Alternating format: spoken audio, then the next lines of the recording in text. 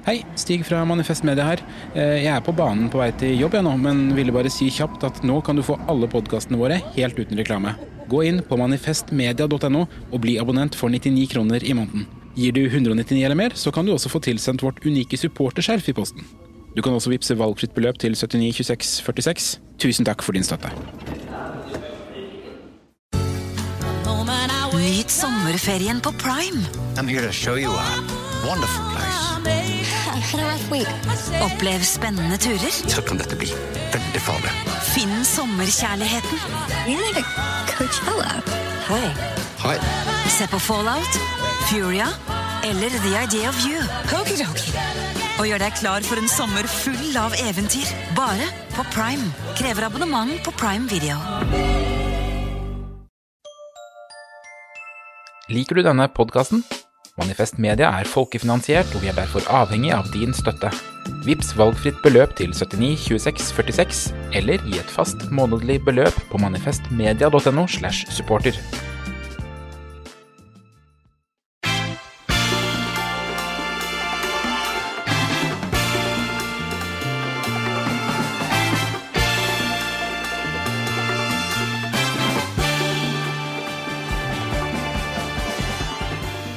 Magnus, vi nødt til å snakke om fotball-VM. Nei, det akkurat det vi ikke må. Jo. Nei, nå har jeg sagt det i uke, vi skal ikke snakke om fotball-VM. Du har strittet mot uke ut og uke inn, ment at fotball ikke er noe for intelligente mennesker å bruke tid å si på, men nå fotball-VM i gang, og det en enorm begivenhet. Ikke for det som mange ser på i Norge som før, men det jo det folk snakker om da. Hva skjer, hva slags kapteinspinn går folk med, og så følger nok kanskje ganske mange med i skjul på det som foregår også. Så det noe vi nødt til å ta tak i her, altså, for dette det første fotball-VM i min levetid som ikke forbundet med glede og entusiasme og feiring av fotball da. Ja, og det jo masse snakk om menneskerettighetsbrudd i Qatar, og hvor mange lik støpt inn i muren under de her stadionene der vestlige milliardærfotballspillere sprader rundt i kongens åsyn, eller hva det nå for noe, men saken mye mer at vi kommer for sent. Alle har snakket med det her nå i ukesvis, i hver eneste podcast jeg har hørt på hvert fall. Bare hør her for eksempel, kontrollen fra Manifest Media, det gått over i uker siden, tror jeg. Har dere sett noe VM i de siste? Nå jeg spent. Nei. Ingenting? Nei, faktisk ingenting. Nei. Jeg føler nesten ikke at VM har begynt ennå, men det har jo det. Jeg har det. Har du sett mye? Ingenting. Nei. Jo, det helt, og jeg var på denne det kan være, jeg vet ikke helt hva som kommer skje, jeg har ikke lyst. Det har vært kjempeenkelt å ikke følge med. Ja, det har det. Ja. Men jeg tror det har med vinteren å gjøre. Ja. Og så ikke bare minst en heftighet. Ja, der hørte vi jo kontrollen. Det Mia Hundvin og 50-80-duoen fra NRK Satirik, Sturle og Markus, som alle sammen fra Bergen, men alle sammen også nå på Manifest Media. Her oppsummerer de nyhetsuka hver fredag og kontrollerer at alt som har skjedd i verden har gått riktig for seg. Så kjære lytter, sjekk ut kontrollen i din podcastspiller nå med en gang, og kjære Mimir, selv om du så veldig opptatt av fotball, kjenner du ikke igjen den følelsen som Sturle og Mia beskriver her, av at VM-tenninga bare uteblir den gangen her? Jo, altså det noe veldig rart her, fordi at jeg i forkant av VM så ble jeg spurt, VG hadde en enkät blant det de kalte for idrettsprofiler, og der jeg åpenbart med. Det alltid litt så skummelt å være en profil, det begynner alltid å være en kulturprofil i Sverige. Men idrettsprofilen Mima Kristiansson spurte om jeg skulle se på VM eller ikke, og jeg svarte som ærlig var at ja, det kan hende jeg for svak og kommer til å gjøre det. Greit for meg at folk boykotter, men jeg vet ikke hvor viktig jeg synes det å switche av og på hjemme i sin private stue. Og dette var jo mildt sagt omstridt, og jeg med parti som for å boykotte VM. Jeg for så vidt for at Norge som land og fotballforbundet skal boykotte VM. Ja, at vi ikke sender fotballspillerne våre selv om... Nei, vi skal ikke det. Nei. For eksempel at vi tar... Elendig land som alle blir kvalifisert, boykotter VM. Vi tar det modige valget der. Men det Rødt sin kampsak, det. Det Rødt sin kampsak, ja. Men også at man ikke skal ha folkefest på Youngstorget, låne ut kommunal grunn, bla bla bla. Men akkurat det der, om du sitter hjemme i leiligheten og ser selv, det har ikke jeg så veldig sterkt forhold til. Men drit nå i det. Fordi at etter at jeg da hadde gått gjennom ild og vann for min rett til å få se på VM på privaten hvis jeg vil, så har jo jeg også oppdaget som Mia Hundvin at jeg har ikke sett noe på VM. Fordi at jeg har bare ikke fått liksom følelse for det. Sånn at på en måte det... Ja, men da kan vi være enige, og det ikke så viktig å diskutere VM i år, for ingen har noen følelse for det. Nei, VM, innholdet, kanskje ikke så viktig på en måte, men for det første så det ikke riktig at ingen har noe følelse for det, fordi at seertallene har gått kraftig ned i Norge, halvert. Tyskland har opplevd akkurat det samme. Men dette jo i veldig stor grad bare vår del av verden. Altså i Skandinavia, pluss Tyskland og våre evige demokratiske allierte, de mektige Benelux-land, så har på en måte dette slått rot. Mens i Kina for eksempel, så det jo store opptøyer nå, på grunn av at så mange har sett VM og har sett at de ikke har munnbind på tribunen. Det det som utløsende for de koronaopptøyene. Og i Afrika så går folk mann av huset, og jeg tipper når VM ferdig at det vil være det vil sette en ny rekord som hvert VM gjør i antall som har sett på. Sånn at den boykotten som vi mener veldig riktig, og jeg støtter jo alle beveggrunnene bak boykotten, ræva, menneskerettigheter, Qatar, korrupsjon, hvorfor skal det være VM på vinteren, de ødelegger fotballen, tar liv av fremmedarbeidere, alt mulig. Alt dette helt enig i. Det ser ikke ut til å på en måte treffe helt ut fra Europa da. Og der det kanskje et eller annet som jeg mener verdt å snakke om, selv om man ikke trenger å snakke om Messi skåret eller ikke i forrige kamp da. Ja, det med Messi interesserer meg litt, vet jeg. Vet ikke om det en sånn gubbeting, men akkurat Lionel Messi, det kan vi kanskje komme tilbake til hvis vi absolutt skal snakke om fotball, jeg vet ikke, men det du nevner med Afrika, der tror jeg det noe, fordi i den berømte talen til FIFA-sjefen, så det, skal vi se om jeg finner et klipp med denne, for det var nemlig en ting der som interesserte meg, alt det med boykott og smoykott, jeg ikke helt sikker, men hør hva, det Infantino han heter? Ja, Gianni Infantino. Barnet. Infantino, eller spedbarnet kanskje? Han sa jo det da, det alle har lagt merke til, at han vet hvordan det å være fremmedarbeider, fordi at han har opplevd å bli mobbet når han hadde rødt hår på skolen. Ja, han hadde jo rødt hår på skolen, ja, og foreldrene var jo også immigranter, for de reiste fra Italia til Sveits. Today I feel gay, I feel a foreign worker. Ja, det der latterlig, men la oss bare høre på den interessante replikken han kom med i den nå så berømte talen sin. I'm European. I think for what we Europeans have been doing in the last 3,000 years around the world, we should be apologizing for the next 3,000 years before starting to give moral lessons to people. This moral lesson giving, one-sided, it's just hypocrisy. Ja, Infantino, han nøyer seg ikke med kolonialismen og tida etter den industrielle revolusjonen. Nei, han går 3000 år tilbake, han. De Romerrikes tid, 1000 år før Kristus, og gir oss skylda for 3000 år med faenskap, og sier at vi skal unnskylde oss i 3000 år for det vi har holdt på med. Og at det latterlig dobbeltmoralsk og sikkert egentlig ubehagelig og irrelevant at vi fra vestlige land kommer med vår pekefinger mot Qatar og de grusomme arbeidsforholdene og menneskerettighetsbruddene og mangelen på demokrati og så videre der, mangelen på alkohol på barene ikke minst, så vi må bare klappe igjen, og det hyklersk, der fikk du den, Mimir? Ja, altså, dette Putin-metoden da, dette akkurat det trikset som Putin og hans propagandaapparat bruker når de skal... Putin som har skylda, akkurat som strømprisen? Nei, den motsatte, det Putin, det sånn som Infantino snakker nå, det sånn som Putin snakker når han går inn i Ukraina, driver med folkerettslig krig, massakrer og så videre, så blir han for en kritikk, og så sier Putin og hans regime, ja, men se på Vesten da, dere har jo drevet folkerettsstridig krig i Irak, skal ikke komme og belære oss om folkeretten. Ja, men han har jo helt rett, jo. Ja, akkurat det, og det akkurat det som så svinaktig egentlig, fordi at både Putin og Infantino, de bruker jo en helt korrekt kritikk av Vesten. Litt bom med 3000 år, enig i det, men siste 200 år. Jo, men så Romerike herja jo, ja, da har han... Vært slaveri i Midtøsten og uten... Ja, men han kommer jo fra Italia, han jo stolt, det handler om det snikskryt. 3000 years.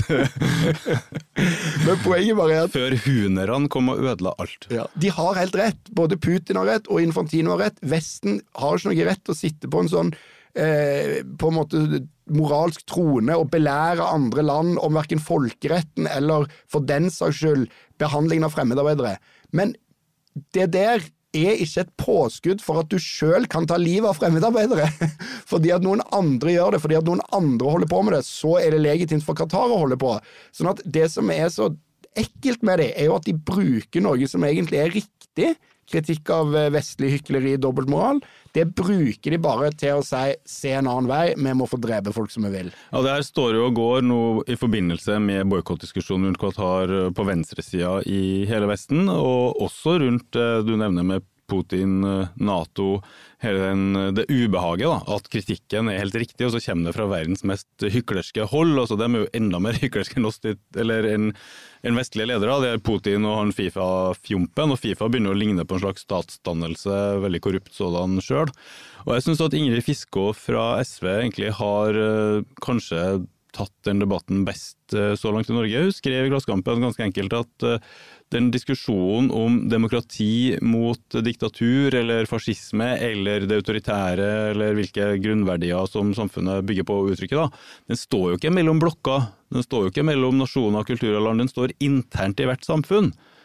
Det er ganske godt observert, at det er en slags tryllekunst eller illusjonsmakeri, at du stiller opp de her blokkene mot hverandre, så blir du tvunget til å velge mellom dem.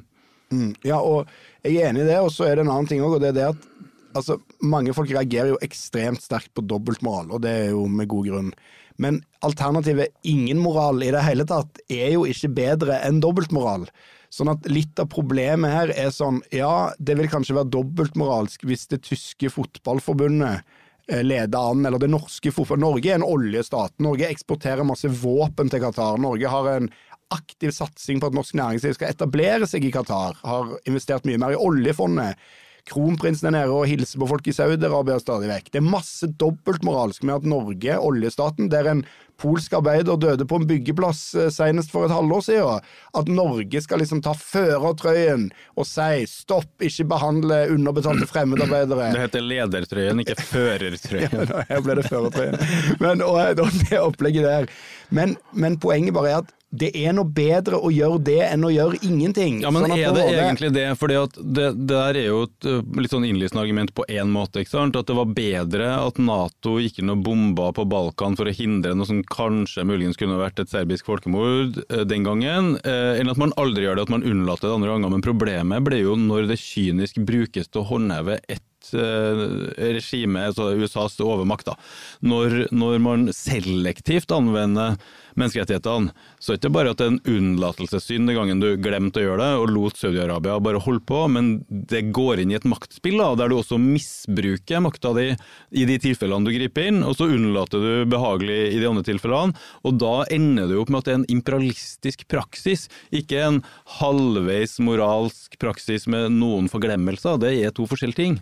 Jeg er litt enig i det, eller jeg er enig i det, og så er det ett poeng til som styrker ditt argument og ikke mitt, men så skal jeg ta en sånn manøver til å komme tilbake til mitt argument, men ett argument til for det du sier er jo egentlig at i tillegg så er jo dette at man har så selektiv bruk av folkeretten, det undergraver jo folkeretten for alle, altså hele folkeretten mister respekt, og det samme FIFA, hvis europeerne har drevet på med et korrupt FIFA i 100 år, så har jo til slutt alle andre land bare lært, ja, FIFA er korrupt, sånn at det er jo skyld i noe av det som er drit i Qatar. Noe av den skylden er jo også europeisk. Ja, i hvert fall 50 år tror jeg FIFA har vært korrupt da, siden kanskje Avalanche, og særlig Sepp Blatter da, så begynte det å bli det. Det var de som begynte med det greiene der, og det er vi som på en måte har startet det, og så har andre land overtatt og tatt det lenger. Sånn at det henger sammen også på en måte, og vi er også liksom medskyldige da, sånn som hvis du skal dra det langt da, i det som skjer i Qatar, selv om man nå protesterer mot det.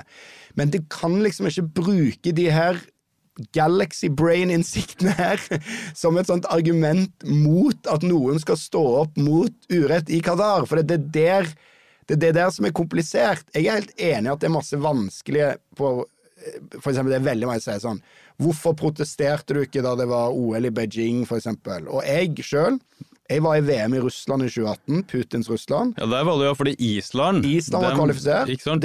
Du feel immigrant. Ja, da var jeg bare koste meg, tenkte ikke et sekund på noe annet enn fotball, og det var jo et gjennommilitarisert VM, det var helt tydelig at det var Putins hemmelige politi passet på oss overalt. Ja, fotball er folkets opium. Ja, men rundlurt. Og da var ikke denne debatten, den var ikke på dagsorden. Til og med Josimar, som er bladet som var lederen i Qatar-boykotten, de skrev på sin lederplass rett før VM. Nå, det er mye trist med VM, men nå som det nærmer seg kan vi ikke annet enn glede oss. Det var holdningen i hele verden i Putins Russland. Og fordi de ikke er muslimer da, kanskje? Nei, nettopp, og det er jo derfor mange muslimer i Norge tenker, ok, hva er problemet nå? Han Qasim Ali, som er leder for dette Mino.org, som er en sånn minoritetsorganisasjon, han mener jo at nå Qatar-fokuset skyldes islamhat da. Og på disse, ifølge en reportasje i Klassekampen, på disse innvandrerfritidsklubbene, der viser de VM til stor suksess og alt mulig sånn. Så det jo... Der har han Infantino plukket opp, vet du. på østkanten i Oslo, så sitter liksom den ene broren etter den andre og følger med, og han bare trykker der det gjør vondest da. Og poenget var at dette jo, det mye riktig dette, og jeg kan jo ikke med min bakgrunn si at det liksom galt at muslimer følger på den måten heller, men poenget bare at det at jeg kanskje skulle vært mer bevisst når jeg var i Putins VM i 2018, eller at Putin aldri burde fått VM i 2018 da, sånn som FIFA, samme korrupt Infantino, var ansvarlig for. Det kan liksom ikke være en unnskyldning for ikke å begynne nå, og nå det faktisk en ekte grasrotkampanje blant fotballsupportere mot Qatar, men også mot korrupsjonen i FIFA og den moderne fotballen på en måte i seg selv. Ja, og neste VM skal jo til en failed state der abort forbudt i en rekke delstater som praktiserer dødsstraff, som har begått det ene folkerettsbruddet etter det andre, nemlig sambandsstatene, Amerikas forente stater. Så den grasrotbevegelsen din burde jo da jobbe som fyn, og for å få organisert en stor boykott, ikke nok ikke her i Norge, vi kommer jo aldri til å bli kvalifisert, men i kanskje Sverige og Danmark da. Men det her folkeretts, demokrati, menneskerettighetstingene som gjør at fotballfans såpass lunken denne gangen, som du har følt på, kontrollen bergenserne har følt på? Ja, ikke bare i alle fall. Jeg tror det må være noe mer enn det også, for det har vært VM i diktaturer før, det vet alle. Så hva det, ikke sant? Det merker jo noen, vi har snakket litt om det, at det kanskje mer å diskutere rundt VM enn jeg først trodde. Altså, det her jo en av verdens største bransjer, jeg inntrykk av. Det verdens største idrett, men det ikke pingpong bordtennis det, på grunn av kineserne. Jeg tror fotball har så godt grep om Afrika og Latinamerika og sånn. Det hjelper ikke hva kineserne finner på. Altså, det en enorm idrett der Neymar, så vidt jeg husker, tjener 500 milliarder i årslønn, og det kanskje en av de største folkebevegelsene i Vesten, egentlig. Og så heller på skjer et eller annet nå med at det knekker sammen i entusiasmen rundt det som vanligvis det største høydepunktet, Copa Mundial, VM, der folk har så jævla reisning og går inn der, og nå det helt sånn slappt da. Så hva det egentlig som skjer med den globale fotballen, og trenger venstresiden ha noe mening om det? Der det kanskje noe uløst. Det det absolutt.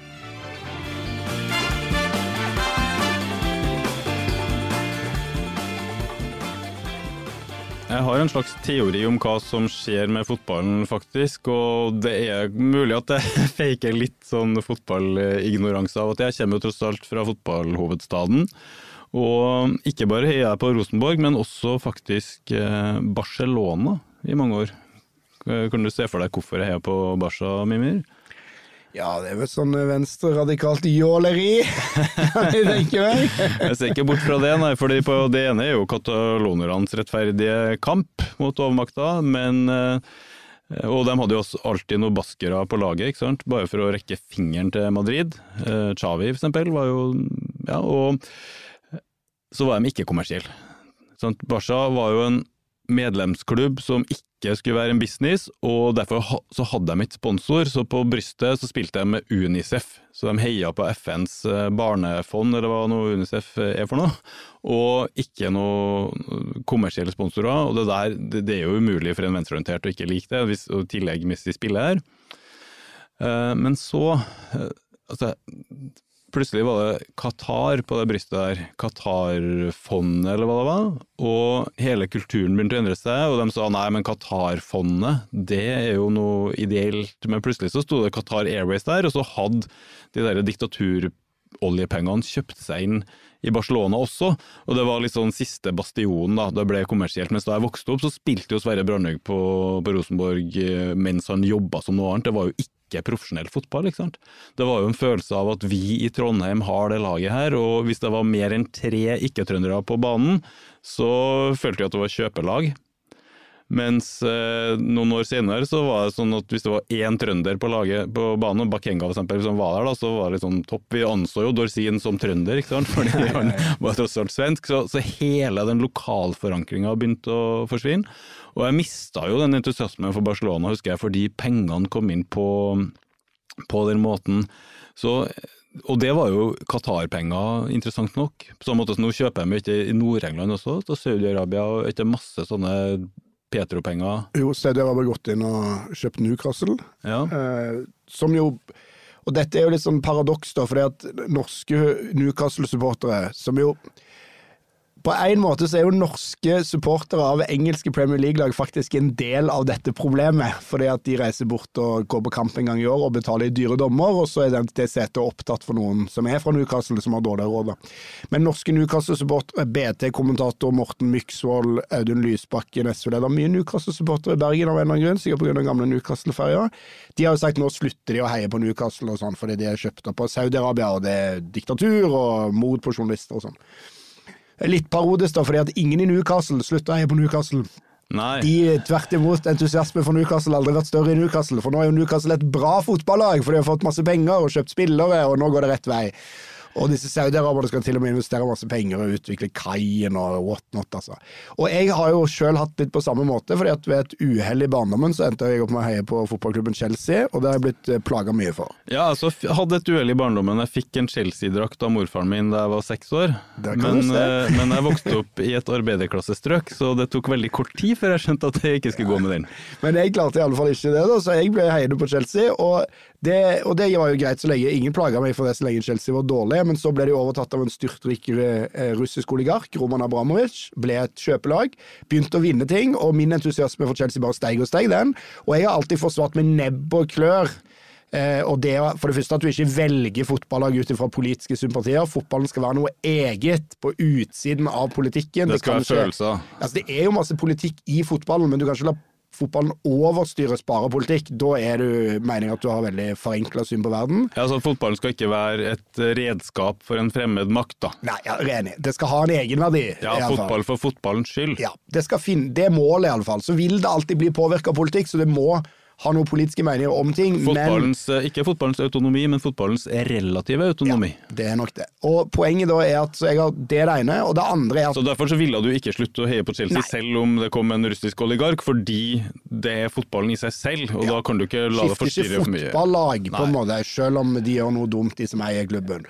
Og i tillegg til det da, så synes jeg jo det var mye hykleri, fordi at de som plager meg for å heie på Chelsea, de heier jo på Manchester United og Liverpool, og klubbene der jo ikke frivillige organisasjoner på nivå med Frelsesarmeen og Blå Kors. Det jo store multinasjonale konsern, eid av folk som ganske kjipe, begge deler. Så da hadde du noen politiske argumenter likevel? Det riktig. Så det har jeg moret meg mye med, og skrevet om, og stått for alt mulig. Men det som litt rart, og dette minner litt om det synet jeg hadde på VM i Qatar også, det det at min interesse for Chelsea de siste 3-4 årene, den har liksom sunket gradvis, og så har interessen min i økende grad begynt å handle om den klubben som fra 500 meter fra der jeg vokste opp, nemlig Viking, og der går jeg på kamper, der drar jeg på bortekamper, der jeg med ungene mine på kamp, og liksom det med moren min på kamp for så vidt, alt mulig, og det blitt mer og mer av livet mitt, og den der Premier League-fotballen, den blitt mindre og mindre.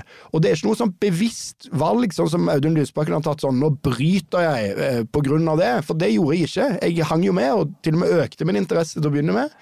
Men det vel sånn som kanskje det VM blitt, at til slutt så blir det bare sånn nummen da. Det ingen lojalitet, spillere inn og ut, ny trener hver 9. måned, hvem det de har kjøpt nå? Det handler liksom egentlig mer om kjøp og salg enn om, og rivaleri, hvem har det egentlig, og det nye kjøpelag og nye kjøpelag, og altså, alt blir på en måte så... Vi har jo en hypotese her om at pengene på en eller annen måte forstyrrer fotballens vesen, men... Det forstyrrer også den autonomien som jeg snakker om. Og fotballens vesen for fansen, hva det? Jeg tror kanskje vi må tenke litt på det først. Altså, hva det som blir forstyrret? Hva det som gjør at du står på en stadion i baris med alt det innebærer, og det har jeg sett på Facebook, ikke sant? Og skråle og skrik for Viking, eller for et utenlandsk lag, det utrolig. Altså, hva skulle norske menn ha snakket med hverandre om det ikke fantes engelsk fotball? Ikke sant? Det helt utrolig hvilke følelser en klarer å knytte til det der. Og jeg tror at det her menneskets medfødte religionsbehovet. Jeg tror at det en nedarvet behov for å være en del av en større sammenheng, et fellesskap, en flokk, å ha et merke, et symbol, drar en trosretning som har gjort at det alltid har vært så lett å starte religioner. Marxisme, leninismen for eksempel. Hva tror du om det? Altså, er det et slags urinstinkt som drar deg til fotballstadion? Ja, jeg tror det er behov for sånn fellesskapsfølelse. Og fotball i utgangspunktet er et utrolig vakkert fellesskap. I sin natur egentlig, så dette er vel et sånt Rune Slagstad på, hvis jeg husker riktig, men i sin natur så er sporten på en eller annen måte forpliktet på et likeverdsprogram. Fordi at hvis du skal drive med diskriminering i sporten over tid, så mister den litt sin hensikt. Altså hvis en som er svart, til og med i Berlin-OL 1936, Hitler-OL, han svarte sprang, og han vant. Sant? Fordi at den som er raskest må nesten vinne. Sånn er det, ellers mister det sin mening. Og det gjør at selv om det finnes mye rasisme i og rundt fotballen og sånn, så er fotballen i sin natur forenende. Sånn at folk som er, og jeg merker det, jeg er på felt O, som det heter, supporterfeltet til Viking, de folka i møte der, det er et helt spesielt fellesskap. De er alltid glade for å se meg, jeg har inntrykk av, og jeg er alltid glad for å se de. Vi mener ikke det samme om politikk, vi har ikke samme bakgrunn, vi har ikke samme klassebakgrunn, vi kommer ikke fra samme sted i byen, vi jobber ikke i samme type bransje, de vet egentlig fint litt om mitt liv for øvrig, og jeg vet nesten ingenting om deres, for de er jo ikke på TV i utgangspunktet, og likevel så har vi en ting felles, det vi heier på dette fotballaget, og i de 90 minuttene, og selvfølgelig 90 minutter før på pub og 90 minutter etterpå på pub, så er vi jo på en måte en enhet da, og det er noe så deilig og ukomplisert og fint i det fellesskapet som på en måte trosser masse sånne grenser, og det der, den fellesskapsfølelsen er det som blir, eller entusiasmen som skaper de fellesskapene, den er det som blir stilnet og drept da. Men så er det en ting det er bare å si om fotball om man ikke må, det er det særlig Premier League-fotball, tror jeg. På fotballpuben Bohemen, som det har hentet at jeg har vært på, til tross for at det er en Vålerenga-pub, der henger det en tegning av Fredrik Skavlan over pissoaret, som du alltid må lese når du er der, en sånn vitsetegning. Og der er det en kone som konfronterer mannen med at du er egentlig ikke noe glad i fotball, er du vel, Roar? Og så svarer man, nei, jeg er bare veldig glad i øl og chips. Og poenget mitt er at i hvert fall en del fotballag er jo et fristed for eksempel særlig mange menn, tror jeg, fra familien, på samme måte som mange synes det er deilig å sitte i bilen på vei til jobb.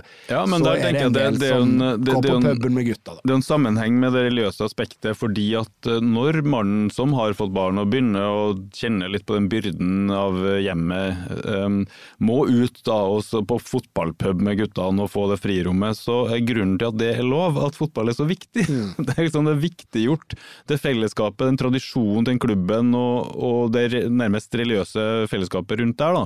Og så tenker jeg at fotballen har en ting til som er det formålsløse ved greia.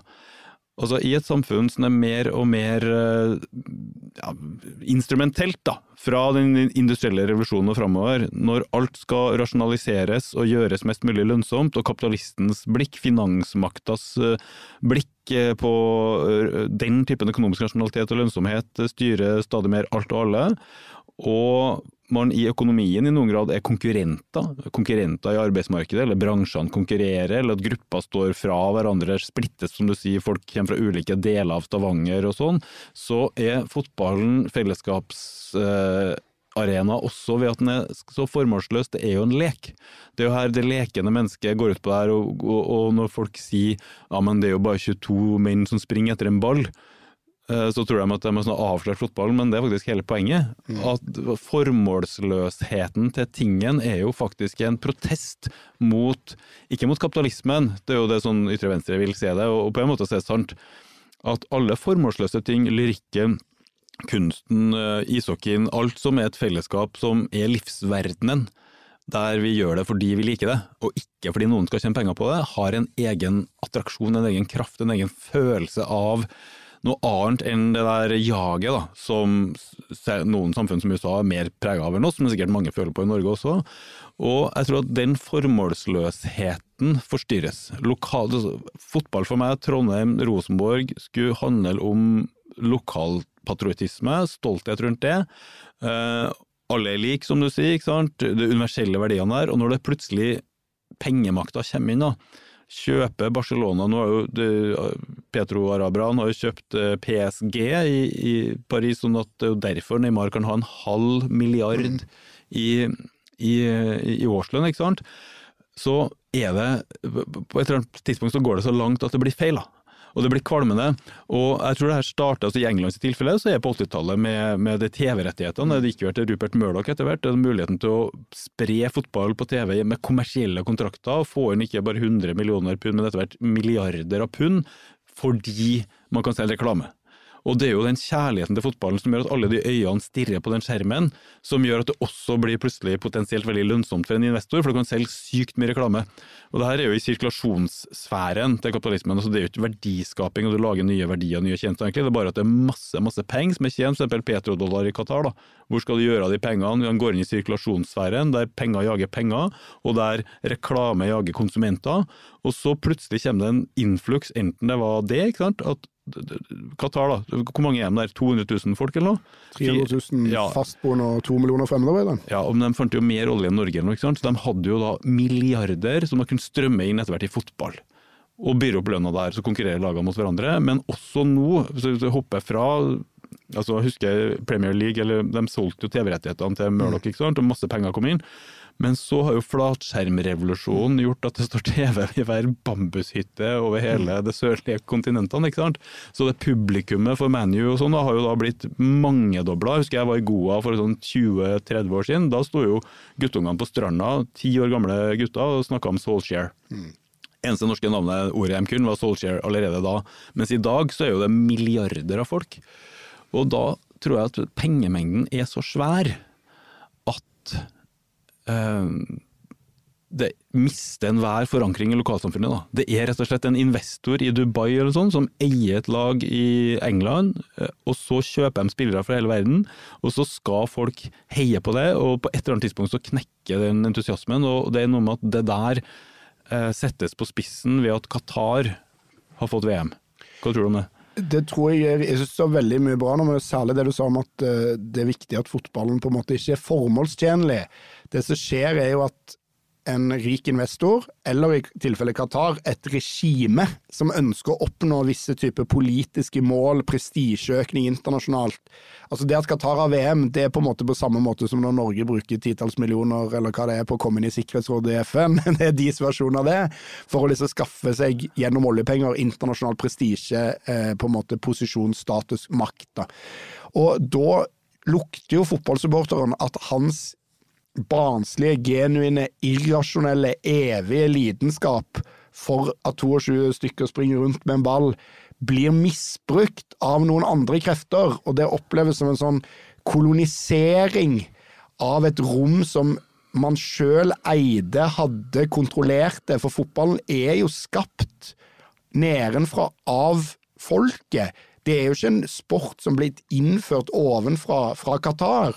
Så når det der blir tatt, fordi at det et rom man kunne tjent penger på, det minner på mange måter om sånn, hvis du skal ta en sammenligning, det jo sånn som kolonisering av natur også, ikke sant? At naturen fri den, og der kan alle være og kose seg, men så det mulig å tjene penger på å selge dette her, eller på å ha eiendomsretter, altså man tar og gjør ting mer appropriert enn det var i utgangspunktet da. Og det tror jeg ganske viktig for å forstå det Qatar-greiene, fordi at altså, jeg tviler ikke på at fotballsupporterne som boykotter Qatar, og det opprøret kommer som sagt hovedsakelig fra fotballsupportere selv. Så det de som mest opptatt av fotball, de mest mot Qatar. Og jeg tviler ikke på at de på ekte synes det helt forferdelig at det har dødd 6000 fremmedarbeidere i byggingen av de stadionene, eller at det helt uverdige fengsels- og slavelignende arbeidsforhold. Men det ikke grunnen til at denne boykottkampanjen begynte. Fordi da hadde den begynt mot Russland VM i 2018, og det litt mer undervurderte, men tror jeg minst like ille i menneskeliv, Brasil VM i 2014, der de rydda en del faveler, slumbydeler i brasilianske byer for å bygge stadion. Da tror jeg det gikk mye egg ble knust i de omelettene der, for å si det sånn. Men da ble det ingen sånn kampanje. Og grunnen til det var jo at både Brasil og også Russland jo fotballnasjoner. Det jo ekte publikum, ekte lidenskap. Mesterskapet som det skal være. Det på fotballens premisser, selv om det et diktatur som arrangerer det. Men Qatar-VM, det både arrangert av et menneskevennlig diktatur, og så det totalt brudd med alle fotballens egne regler. VM flyttes fra sommeren til vinteren, og det betyr at alle andre fotballigaer må ta pause. En tysk supporter får ikke se sitt lag i november nå, fordi nå det en annen ting som foregår. Det ingen egne eller ekte supportertradisjoner i Qatar. Det bor nesten ingen der. De har ikke publikum til å fylle disse anleggene eller stadionene. Noen av de skal demonteres og settes opp i Afrika etter VM da for øvrig, som en ledd i sånn sportsvaskingskampanje. Sånn at det så tydelig at dette gjort av et gjennomkorrupt FIFA, en mafiaorganisasjon på mange måter, som har kjøpt og betalt av Qatar, og på en måte i total brudd med fotballens egne tradisjoner. Og da skjønner man at dette her formålsløse totalt avskaffet, og dette VM til for et formål, og det for at Gianni Infantino skal tjene penger, og sponsorene til VM og hele den gjengen der, for at pengemaskinen skal få mer, og for at Qatar skal få et bedre rykte internasjonalt. Og da føler mange fotballsupportere i Europa i alle fall seg veldig misbrukt da. Og det her jo noe som teoretiseres over i samfunnsvitenskapen, og det bruker du da om. Det har jo vi fått bevist gjennom en personlighetstest der. Big Five visste jo at du ikke var så opptatt av teori, men du har jo heldigvis meg her da. Og en ting jeg kommer til å tenke på med en gang jo Habermas sin idé om livsverdenen og systemverdenen. En ganske enkel metafor, der livsverdenen kaller jeg det autentiske, da, det folk gjør, og systemverdenen det som kommer ovenfra. Så der har du åpenbart en krasj. Og så har du jo Bourdieu da, som opptatt av at sånne autonome felt som følger sine egne lover, sine egne regler, for eksempel vitenskapen, noe annet enn politikken, og noe annet enn kommersen. Lyrikken noe annet enn bestselleriet, og fotball. At i det autonome feltet, som ikke underlagt en fremmed makt som direkte, så det alltid en strid om graden av frihet da. Og i feltet så vil det alltid være en kamp mellom autonome aktører og dem som mest hardcore på feltet selv, sånn som fansen da. Ikke sant? Som dyrker tingen for sin egen del. Og mer heteronome aktører, det dem som nærmer seg grensepostene mot andre felt. Så du vil ha en historiker som ikke så god historiker, men som er veldig god til å være på TV. Han bidrar da til at det akademiske feltet blir underlagt TV-logikken og den kommersielle logikken. Så det en loke, da, en fyr du ikke kan stole på. Og det her har du jo fått mer og mer i fotballen nå. Xavi for eksempel, som var det kuleste baskeren, synes jeg, på Barcelona, spilt uten sponsor og tilhørt den kulturen, jo noe sånn ambassadør for det her Qatar-VM da, og det springer rundt folk som vi har sett opp det som helter, som plutselig har gått i horeriet da, og blir på en måte plutselig dem som var våre helter på den autonome siden da, har blitt loke på laget til de andre. Det tror jeg også skaper en sånn avsmak, den følelsen av at herregud, det alle til salgs nå. Men så bak der igjen så det jo, jeg skal ikke si Marx, men egentlig Shakespeare, for når jeg fant frem nå, skjønner du, jeg satt og tenkte på det her i går. Du har jo sikkert lest opp på det som heter de filosofiske manuskriptene fra på et tidspunkt så har jeg faktisk det 1844. Ja, og det har det heller ikke så present da, men i Men dette Shakespeare funnet i Marx. Det akkurat det jeg skjønner, men i Timon of Athens da, så nå det en litt sånn rattata oversettelse, men akkurat det du sa der om pengene da, så skriver Shakespeare her, gull, spør han, det her et dyrebart glitrende rødt gull? Han snakker sikkert om koppermynter da. Nei, det guddom. Fordi hva det pengene gjør? Og så det jo ganske godt sett på 1600-tallet da. Hvis du har litt av det her, så gjør det svart til hvitt, heslig til skjønn. Galt blir riktig, det nedrige nobelt, gammel blir ung, den feige blir tapper. Det en ideen om pengenes magiske kraft, og hvordan de utfordrer de normene som livsverdenen har da. Og Shakespeare heller gående med at det gullet her, den kraften, den guddommen, den fører friere til den gamle enken. Hun, som hadde blitt giftig av sykehus og sår, som med kvalme ble sendt bort, hun forringes balsamisk til maiungdom. Ikke sant? At den tingen kan bli det motsatte av den da. Av det den egentlig Og som Marx sier da, pengenes kraft min egen kraft. Så du tenker på den store kapitalisten, hvis du tenker på Qatar-baron, eller hva man har sheik han der, eller en eller annen sånn oligark fra Russland. Pengenes egenskaper mine, eierens egenskaper. Det jeg og kan altså ikke bestemt av min individualitet. Jeg stygg, men jeg kan kjøpe den vakreste kvinne. Altså jeg ikke stygg. For stygghetens virkning, den skremmende kraft, tilintetgjort av pengene. Ikke sant? Og han sier jeg kan være ufør og ikke kan gå, men jeg kjøper 24 hester, og dermed så har jeg en voldsom kraft. Det at pengene oppheve de sosiale båndene, at alt hellig vanhelliges, at alt som du trodde var fast i sivilsamfunnet, det fordamper, fordi plutselig så det noe petrodollar her, og kjøpe de klubbene i Nord-England og livsverdenen på en måte står overfor en sånn systemverden som tar makta. Og det en sånn erfaring blant fotballfans, eller det for liksom det usannsynlig at de liksom lukter det her? Hei. Mitt navn Johan Shanmegaratnam. Og jeg heter Ingrid Fadnes. Vi journalister i venstresidas dagsavis Klassekampen. Og nå så har vi et skikkelig godt tilbud til deg. Du kan få Klassekampen gratis i 3 uker. Sjekk ut klassekampen.no/gratis. Ja, det klassekampen.no/gratis. Og det stopper helt automatisk. Snakkes! Poenget at ingenting hellig da. Altså alt som har vært hellig kjøp og salg.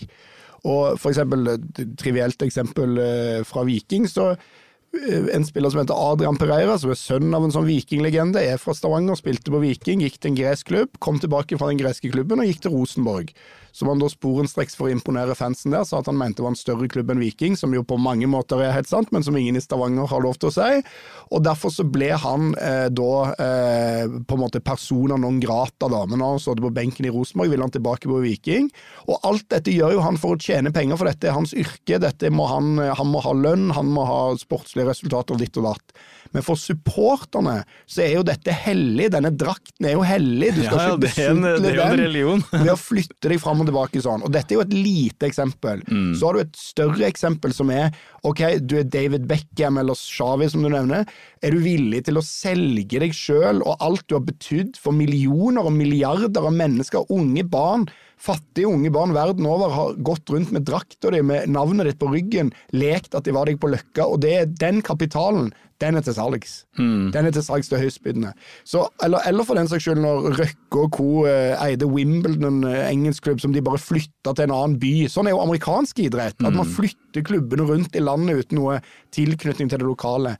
Så det man lukter... Ja, det husker jeg, da ble det jo bråk i Wimbledon. De var jo noen som nekta å være med, det var jo aksjoner, og de startet et sånt 7. divisjonslag med noen utrangerte stillasarbeidere for å ha ekte Wimbledon, og da var jo slagordet «We will not be mastered by Norwegian bastards». Ja, nettopp.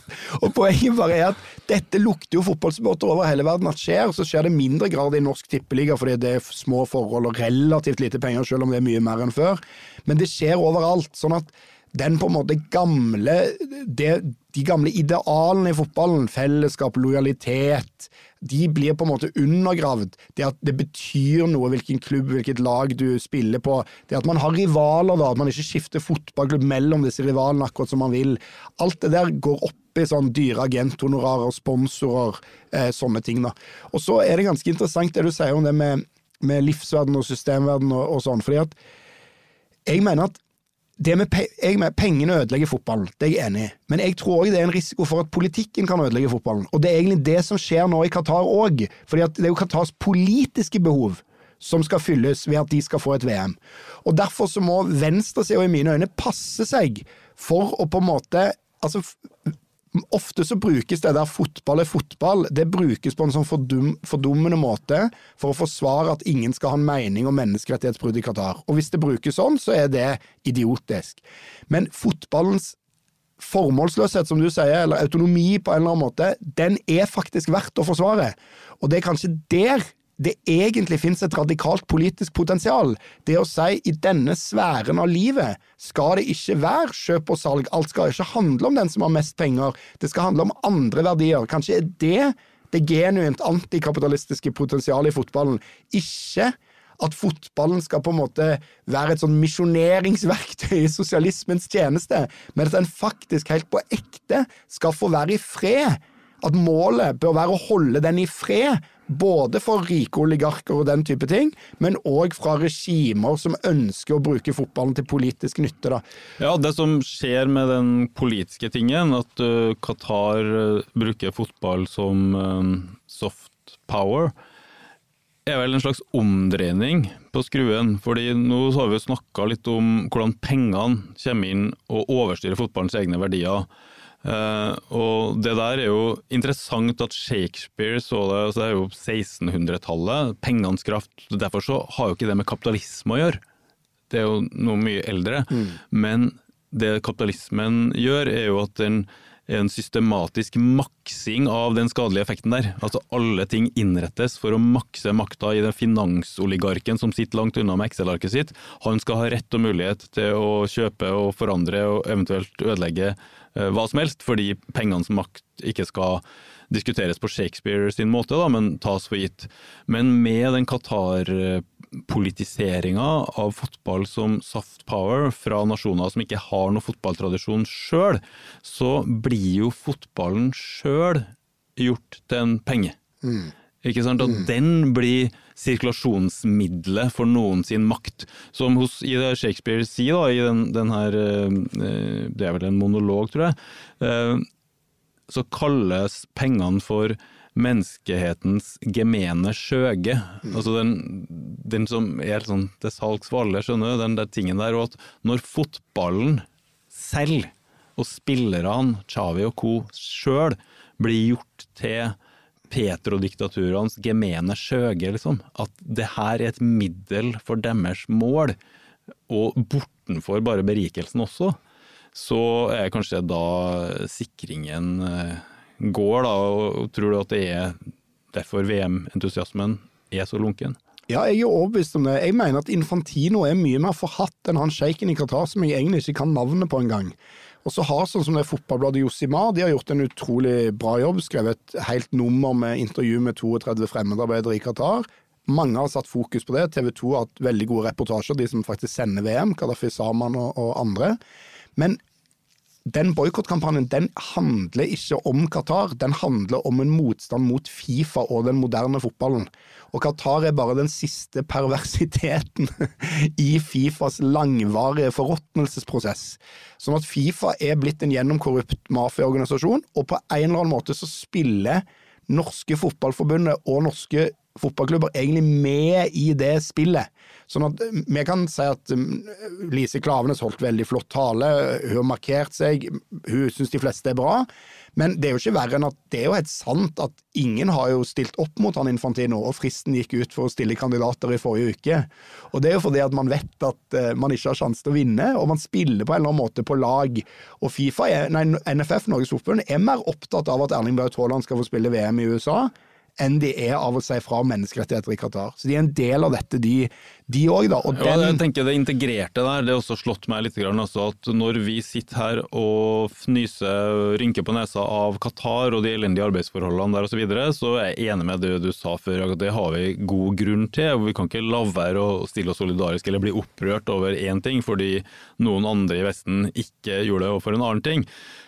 Men likevel, den vestlige kapitalismen jo bygd på barnearbeid både her og der. Den bygd på billige varer fra fabrikker med folk som har omtrent stavnsbånd borte i Kina. Den bygd på utnyttelsen av naturressursene til koloniserte land. Den bygd på alle mulige former for exploitation, som amerikanerne kaller det. Men det litt sånn ut av syne, ut av sinn. Og Qatar, som du nevnte med våpeneksport og så videre, de landene der med sin olje og gass jo helt integrert i vestlig kapitalisme, og en forutsetning for mye som foregår i vestlig kapitalisme i våre velferdssamfunn, men det akkurat når vi skal dit da. Det akkurat når våre spillere skal sprade rundt på en stadion, det da vi velger å bli så veldig opprørt, fordi det helt greit at det der, sett fra et vestlig ståsted, det bare at vi vil ikke se det. Og jeg tror det litt der hykleri føles så sterkt for folk som ikke har det vestlige blikket, da. At vi lever i en verden som sånn gjennomsyret av det hele tiden, og det helt greit for våre herskere, men akkurat nå ble det et problem, da. Fordi det nesten blitt noe uestetisk ved det. Ja, jeg tror du har rett i det, og så tenker jeg liksom, jeg vil jo tenke at den kampanjen som nå mot den moderne fotballen og mot Qatar-VM bør være en gavepakke for folk som skeptiske til pengenes makt i samfunnet, og på andre områder, at når denne superligaen var snakket om at de store klubbene skulle bryte ut og danne sin egen superprofitable superliga på tvers av land i Europa, da var det mange som var sånn, dette kan dere ikke gjøre bare fordi dere eier klubben, kan dere ikke skalte og valte med livene til 100 000 av fans. Nei, men det på en måte samme logikken som når eieren av et smelteverk bare kan skalte og valte med livene til flere tusen innbyggere i en norsk fjordarm. Sånn at det der ikke en kritikk av fotballens struktur som sådan, det egentlig en kritikk av den maktubalansen som i hele kapitalismen, om at noen få eiere til syvende og sist teller mer enn millioner eller milliarder av fans, for det de som har pengene, og de kan bestemme at du får ikke gå med det kapteinspinnet, eller du får ikke lov til det, eller kampen må gå på mandag, fordi vi vil vise den på TV, som drit i om det kommer halvparten så mye folk på stadion, fordi vi skal selge reklame. Den type på en måte ting, den gjennomsyrer fotballen, og den gjennomsyrer også hele samfunnet, sånn at det dette egentlig gjør, jo å pirke i et på en måte mye større problem da. Ja, det var vel egentlig bare det du skulle fram til. Det var egentlig det. Så da kan vi bare slutte av. For egen del så må jeg jo legge til at jeg har alltid rynka på nesa av venstresidas fotballintellektuelle. Kanskje ingen nevnt, ingen glemt, men det du var inne på med at man driver og heier på lag fordi at det her latinamerikanske landet var jo en gang en koloni, og derfor noe sånn politisk med det, eller at det her laget mer arbeiderklasse enn det andre laget, eller at det er Vålerenga som arbeiderklubb, hvilket det åpenbart ikke men alt det der har jeg alltid syntes det har vært litt sånn pinlig, fordi at det liksom, må du intellektualisere den tingen, må det bli politikk av det, kan du ikke bare innrømme at du liker å sitte der med ølen og chipsen din og kompisene dine og så videre. Så det tenker jeg var litt sånn forløsende opplysende i vår samtale i dag, at vi kom fram til at nei, det er ikke derfor fotballen verdt å forsvare mot det som foregår i Qatar, eller som eksemplifiseres ved Qatar-VM. All den korrupsjonen, all den pengemakta, all den instrumentelle misbruket av noe som egentlig skapt nedenfra. Nei, det liksom fotballens formålsløshet som verdt å forsvare. Altså kunst og kunstens skyld, fotball for fotballens skyld. Er det konklusjonen? Det konklusjonen, rett og slett. Og det minner om kontrollen det. I kontrollen hver fredag kan du høre 50-80 og Mia Hundvin konkludere, etter at de har kontrollert de store hendelsene i verden, inkludert Qatar-VM, som de kontrollerte lenge før oss. Så sjekk ut den også, og ikke minst ikke glem å abonnere på Mimer og Marsdal hvis du ikke gjør det. Vi har jo mange lyttere, men vi må få så mange flere, for vi skal jo bekjempe podcastens mordor, betalingsmuren til Podme, Schibsted-konsernet, som truer med å gentrifisere og ødelegge podcastens autonomi da. Podcast for podcastens skyld. Ja, det podcast for podcastens skyld. Det får du her på Manifest Media, som ikke kommersielt og folkets eget medium. Så subscribe og spre det til morsan, farsan, kompisen på jobbet. Dette en podcast fra Manifest Media. Produsent meg, Mikkel Kvenås. Hvis du har uløste problem Mimir og Magnus bør behandle, skriv til redaksjonen@manifestmedia.no. Du hører Mimir og Marsdal hver torsdag på Spotify, iTunes og der du ellers finner podcast.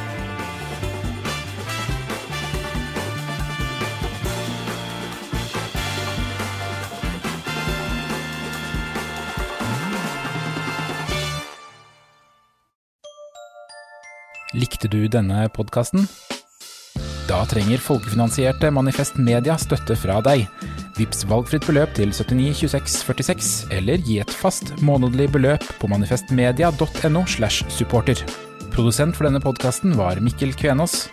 Ansvarlig redaktør Magnus Marsdal. Du har hørt en podcast fra Manifest Media. Vi folkefinansiert og avhengig av din støtte. Gå inn på manifestmedia.no og bli supporter, eller vips valgfritt beløp til 79 26 46. Ansvarlig redaktør Magnus Marsdal.